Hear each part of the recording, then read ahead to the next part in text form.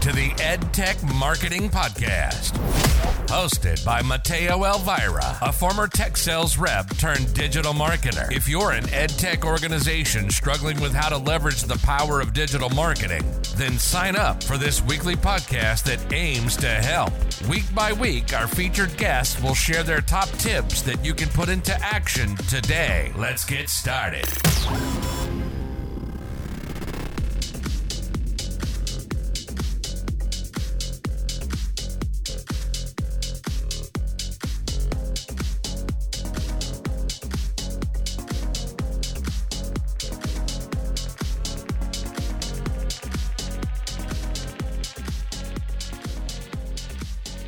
What is going on, everyone? Thanks for tuning in to another episode of the EdTech Marketing Podcast. It's your host, Mateo Elvira, here with a super special guest. We have Stella Ikhnana, who is currently the Customer Success Specialist over at Stellar Synergy. She has a background in education, actually spent 10 years of her life as a special education teacher for Glenview Public School District, and now she's helping all things K through 12 EdTech focus, just really helping EdTech brands with onboarding, marketing, anything in the realm of EdTech. She is definitely a guru. But Stella, thanks so much for hopping on the podcast and sharing a little bit more about your background and what you do. How are you doing today? Thank you so much, Mateo, for having me. I'm doing lovely. It is a Wednesday, I think. Yes. I'm always a little off with the days of the week, but yes, all is doing well. Thanks. Absolutely. Do you mind just for starters, just giving us a brief intro of your background? Obviously, you come from the education space, so you have a lot of experience and knowledge in education, and now you're helping EdTech companies. So I'd love to learn more about how it all started and what made you take this leap of faith in now doing your own thing. Absolutely. So as you mentioned, I was a special education teacher for 10 years. So that's definitely a client-facing role. I helped the learners achieve goals and really identifying where they were. So baseline ability levels, and then where were they trying to get to in a year from now. So I had to project long-term goals and then break those down into trimester goals as well as daily goals. And when I tried to start thinking about how can I do this in a larger scale, I learned about customer success, the SaaS space, and I used a lot of the SaaS products as a instructor. I used the word voluntold to use them. So I didn't have any input into the items that I would use, and I would just try to do the best I can with what I had.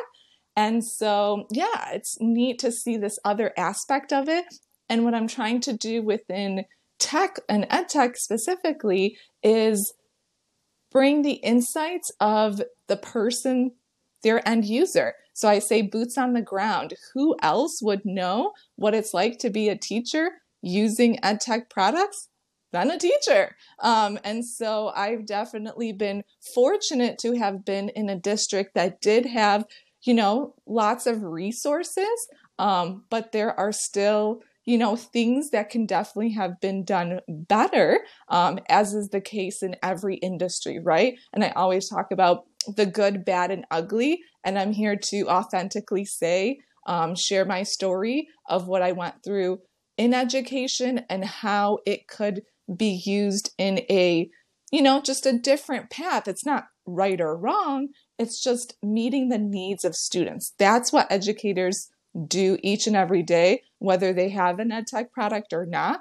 but it would definitely help them reduce their planning time. I think that's key. If any company can figure out how to reduce plan time for teachers, you're golden. Interesting. I love that word that you use, voluntold, as opposed to volunteer. You talk a lot about technology adoption as a teacher and how a lot of the tools are kind of just handed to teachers, and you've obviously experienced that a lot. Do you mind sharing some of your experiences and your feedback when it comes to adopting technology as a school district and how that trickles down to a teacher that would be told or advised to use this tool in the classroom? Like, what does that process look like? Sure. So as a special education teacher, I primarily worked with reading, writing, and math classes. And so I taught them within the general education classroom. So I would co-teach, as well as I would have my own classes that I would instruct. And all the students in that class had special education minutes and supports and services. So a few things. The general education curriculum sometimes is, simply here are the standards. So they're set by the state. And then we have to simply create content to ensure that students are meeting those standards. Sometimes we get given or told to use certain curriculum. And since I worked with learners who were significantly below reading averages, so let's say I had an 8th grade class, we called it like self-contained. I had learners who were reading at the 2nd grade and 1st grade level. So they relied on things like interventions. So different things like Read 180 or System 44, where they were created to support students increase their fluency or comprehension skills. The thing is, when we adopt new programs, there is a small committee formed.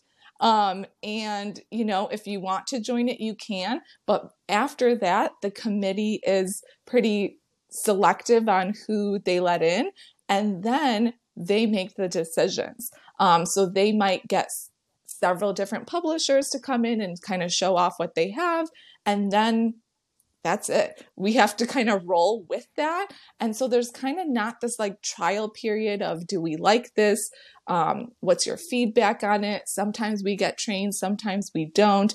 And so most recently, there was a huge curriculum change when the pandemic started. And I was the first one to raise my hand and say, wait, should we do this? Because we're starting up, to teach during this unprecedented time. And I was told, yes, go for it. So different things like that. I think the education system as a whole can maybe take time to pause and reflect and say, is this really what we need at this time? And that kind of continued reflection. I wish that was stronger, and listening to teacher voice and input. There are so many programs out there. None of us use them all, so if we were surveyed and said, what are the things that you cannot live without? I can name them right now. Brain Pop, Kahoot, Breakout EDU. That's pretty much it. Gamification things that are needed to review and supplement for instruction when it's needed. We don't need tech for everything.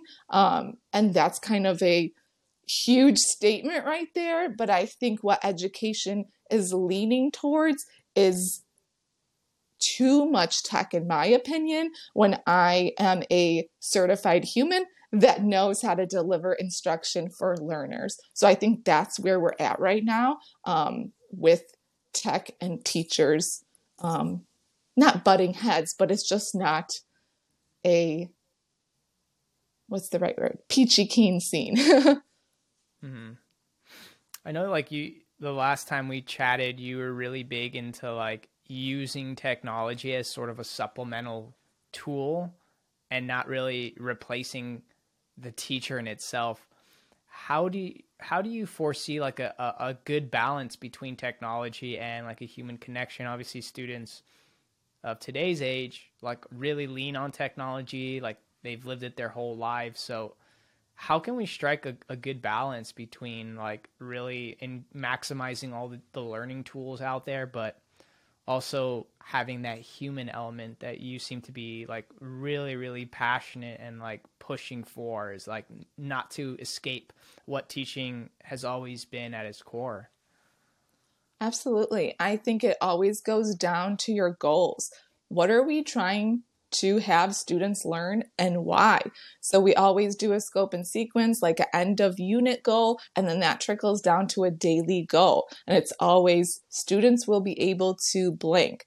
So how are they going to be able to do that? Whether it's identifying what a numerator is, or how to, identify positive and negative integers. And then it's kind of backwards planning and saying, okay, what's an engaging way to bring up this topic? Is there a video I want to use? Is there a picture? Is there a story I want to embed in here? And so it's kind of really tailored to each and every lesson. And I often said, every day is not a fireworks show. That's what I told students. But within this week, we will get to watch a video. We will get to do a Kahoot. We will get to see Tim and Moby on Brain Pop. So they would have like a scope and sequence, but there's no way I can sit and embed that every single day because I'm crafting a unique lesson and engagement activities for them each day. So things I've done is to get them excited about the next unit, I would show like little sections of a picture and they would kind of guess, oh, what are we doing next? Based on the little frame of the photo I would show. So that would get them like hyped up for the next unit. Or, and a unit is ending and how can I get them hyped up to review and prep for the assessment using different tools to get them to review instead of saying, read your notes. So it's really kind of taking a pulse of what's happening in class, and you could tell no one's paying attention to you. Their heads are down. They're asking to use the restroom. Like there are very loud signals they will tell you when they are not engaged and interested. And that's when you have this toolkit that you could say, oh yeah, sometimes that would happen. And there was like a break. I'm like, okay, go take a 5-minute break. And I'm like, I know Brain Pop has something on here. So I would look up a Brain Pop video and, different things that you can easily embed or ask the students. I had actually a learner get really involved with Kahoot, and he asked me if he could start creating review games for the class. Nice. And I said, absolutely. And he would stand up front. We would call him his last name. I was like, it's your turn. It's your class. And so he got up and did that. So it's just really asking them, what is it that you're, why was this boring? Like I've asked that before. I see everyone's heads down or like no one's answering me. So just kind of constantly asking your audience what's up, and you'll get a lot of things told to you. Yeah. You mentioned this like concept of miseducation of education, sometimes perhaps like education leaders or higher ups don't really understand what goes on in the classroom. And then we have this other layer of ed tech how do these companies really understand what happens in the classroom and outside of that? What do you think is the biggest misconception that ed tech companies have when it comes to marketing their solutions, building partnerships with schools, and ultimately like building something that's actually going to be helpful for a teacher, helpful for a student, or helpful for like a parent? Like what have you seen from a ed tech lens that you feel like is completely wrong, or just a different way of looking at it from a business standpoint? Definitely. I would say, not trying to make any enemies here, but every product is not needed. Your ed tech product might not be needed in that classroom. So I was, special education teacher. So let's say I needed to find a video. I had to scour the internet myself because it had to be age appropriate. It had to be the vocabulary level, had to be something that my learners could understand. And then I needed to find ones that had closed captioning because half the time they spoke so fast. So I would literally watch something, press pause and be like, okay, let's take time to read this. So it's, again, always comes back to your audience. And I believe the lack of asking educators, what's up? What's going on in your classroom? I think the toll and the taxing emotional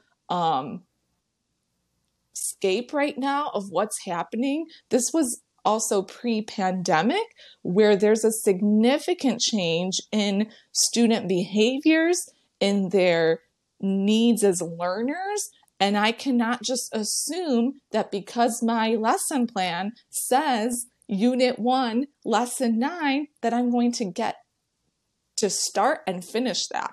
There's so many factors. I think that nobody understands what a day in the life is like as an educator. And so I invite administrators, ed tech companies, anyone to survey teachers, to walk into classroom, to live stream if they're doing things virtually, to actually see what is happening in education right now. It is one of my favorite new shows, Abbott Elementary. Just start watching those episodes. That is about 99% accurate of what it's like in education. Of course, it's a comedic spin and all of that, but that definitely shows you what happens in education. So right there, if you don't have the tools and money at this moment to do any of those things, watch Abbott Elementary and you'll have a lot of your answers. What was the name of the show? Abbott Elementary, you said? Yes. It's on, I cool. believe, Channel 7. All right. We'll definitely leave a link down below. I got to check that out myself. So thank you so much for that. From your perspective, Stella, like, students learn differently. They've always learned differently, and you incorporate a level of technology and you add another layer to it. From your experience, how do students learn? Do all students learn the same way? Do all students learn differently? And how did that change the way you approach teaching in the classroom from your experience? Of course. So I wish every student learned the same. That's not true. There are things that people can definitely look at called learner profiles or learning styles. And they're basic things like, I'm a visual learner, I'm an auditory learner, I'm a kinesthetic learner. So it's either I need to hear it, I need to see it, or I need to do something to make sense of it. And so I always think of another framework called I do, we do, you do. So it's always setting it up that myself as the instructor, I'm going to show you how to do something and really explain everything that's going on in my mind as I'm coming across this new topic. Then we're going to somehow do an activity together where I'm guiding you with this new topic. And then I'm going to allow you, groups of people, to work on it together, and then finally wrapped up with independent practice. So what's important to know is that when we are doing all of these, we do and I do activities, we do and you do activities, it needs to be in different formats. So if someone wants to speak with me their knowledge, how am I going to do that? I'm one person. There's up to 30 students in a classroom. So what other methods can I do to appeal to the students who don't like writing? What am I going to do for the students that want to show me their learning in creating something, whether that's drawing, doing a skit, making something, a product of what they're learning? So I think that's something that tech in general should pay attention to. While video format is lovely, it is not, everyone's favorite. Whether that's, there's a question that's posed at the end of a video. If the learner cannot type, they can't do that. If a learner cannot write a complete sentence, they cannot do that. So there's all of these, I call them unspoken rules and instructions that go into things. And if you are not aware of all of them, then all of the learners will not be set up for success. And you're just going to kind of appeal to the ones that can get by using the mode like visual, auditory, or hands-on that you use. So in education, it's tricky that you need to load all of these buckets all of the time. And that's what feels like you're spinning 300 wheels at one time. So that's kind of the overview of kind of learner profiles and why it's so tricky to truly get an understanding of what every learner knows. Mm-hmm. Yeah, it's almost like from a business standpoint, we build all of these buyer personas. We understand there's a teacher persona, a student persona, and maybe an admin persona, but we haven't really taken that next level to like understand within like the actual users, even like teacher personas, right? In terms of like technology adoption, understanding, education. So I can't imagine how many of those different personas exist for students as far as like which way they learn best. Do they like audio more? Do they like video more? Do they learn through visuals? So I really admire that feedback. And is there anything else you would add to that? I mean, what are your thoughts? I mean, we have this understanding of like business, creating personas, buyers, but like really taking it that next step and saying like, okay, what are the many different ways that students could use this application or teachers could use this application, which is probably another discussion for another day. What are your thoughts there? Yeah, I think some companies do something like they will create steps or modifications for students who are English language learners, for students who are have a variety of special education needs. And I think another layer is breaking it down. If your kiddos are more auditory, do this. If your kiddos are more video-based, do this. If your kiddos are more kinesthetic, do this. And maybe it's asking, and again, collecting the data from the source that knows what's going on and saying where, like, it's not, I don't want to sit and make a learner profile for every single child. That's way too much time. But a quick question like, what does the majority of your class prefer? Or, just kind of writing down a few numbers of where each learner falls in those buckets. You can go survey any teacher right now. They will rattle off every student name. They will rattle off how they learn best and what's motivating to them. We know the answer. It's just no one's asking us the question. And so that's what's most frustrating, that when we get voluntold a program, we're like, great, this is going to work for 50, 40% of students. What about everyone else? And so that's kind of where it's challenging. And I'll give you a concrete example. There's a student who is brilliant and had attention needs difficulties, and was really difficult for him to write out anything. And so we had to include the accommodation of, a scribe, or everything for this learner had to be typed out because he was getting, points reduced for not, properly writing things out. But the writing process was so difficult for him and it slowed him down so much. So when we just said, hey, why aren't you doing this? He's like, oh, it's really hard for me to write. And we're like, oh, okay. So instead of focusing on, let me get you, someone who's going to help you with that, let's kind of override this and see how else can we use technology. And that's when technology was wonderful. He used speech to text. He was a great typer. And so when everyone else was writing in their notebook, he had out his iPad. And so again, he was able to show us what he learned in the mode that works for him, and us being flexible and saying, okay, as long as you do X, we're fine with how you got there. That's awesome. That's really beautiful to see, like a really successful case study right there for your student. What have you noticed from a social emotional aspect? Like you mentioned like this really interesting story, how kids now, it's just really hard for them to like initiate a conversation, have, I don't know, communicate amongst their peers. I don't know how much technology has played a role in that, but what have you seen from a social emotional side of things, like in the classroom?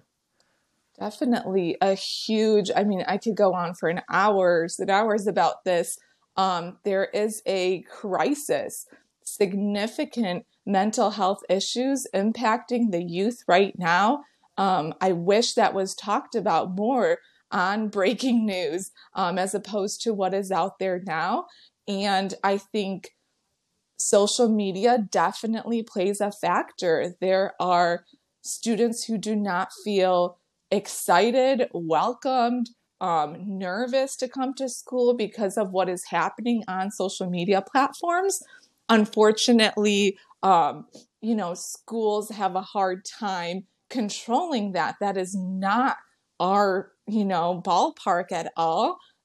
Those are individuals sometimes that are not even old enough to have those accounts, creating those accounts.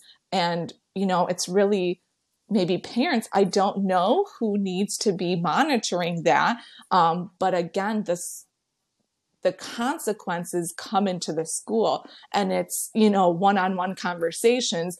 I don't want to be in any of these classes because this peer is in there and they sent a Snapchat or they wrote something on Instagram and they got all of these kiddos against me. And so we have a child not wanting to go to a class to learn because of something that didn't even happen in class and in school. It happened, midnight or 10 p.m. the day before. School refusal, students refusing to enter the school building because of anxiety, any type of peer intimidation or bullying. This is a significant issue for education, and it's a really gray line on how can we step in and intervene when things are being done outside of the school day, as well as on, these minor accounts. So I definitely urge parents, all social media platforms to really hone in on their policies. And it's not good enough to have a little button that says, I'm 18, click this button, or I'm 15. We could do better than that. And that's what's really frustrating to me, that there are products, and I will shout out one, Gaggle. It is one that could be tracked, and people can be filtered based on what words they type, and it will trigger alerts to let people know that bullying is occurring or self-harm or different things like that. Yeah. There are technologies out there. I don't believe they are being used, to the extent that they should. Mm-hmm. Yeah, I know Go Guardian offers something similar with Beacon, similar to Gaggle. So yeah, those technologies do exist. And I agree with you that there is a major problem within social media and students as a whole, which I think, leads me to my next question here. Like, obviously you've been in the classroom for 10 years and now you're looking to drive change from the outside. What was the inspiration for you starting your own brand and really focusing on like making that impact outside of the classroom with the technology companies that work with students and teachers on a daily basis? Do you mind just giving us a rundown of like how this like second chapter of your professional career got started and what you're hoping to accomplish? Definitely. So I've always been a lover of learning. I always attended all the workshops. I went and got my master's after 3 years in literacy education because I realized children can't read. So it's like I'm always trying to learn as best as I can the best practices and where we are currently and how to adapt and put that within the instruction that I did day to day. Unfortunately, the education, just like any company, right? They prioritize and value different things. every year it kind of like switches. And so right now, what I realize is that it was going in a direction that I just wasn't going towards. This lack of understanding, as we talked about social emotional needs, how we need to press pause and step back and see what's happening. There's a lot of, in my opinion, over testing that's being done. And so as an instructor, I love data. I love learning where students are at and how I can help them achieve a goal. The amount that is being done, I don't think is necessary. And so when I started to think about, how else can I enact change and help people achieve a goal and continue to build those relationships, I found, SaaS and customer success. I really became active on LinkedIn and I joined a bunch of customer success communities. And then I started asking for this, like coffee chats with people. And I started asking those questions, like human-centric questions, what is the customer journey like? How do you champion your champions? And that's what I did as a teacher every day. I was everyone's cheerleader.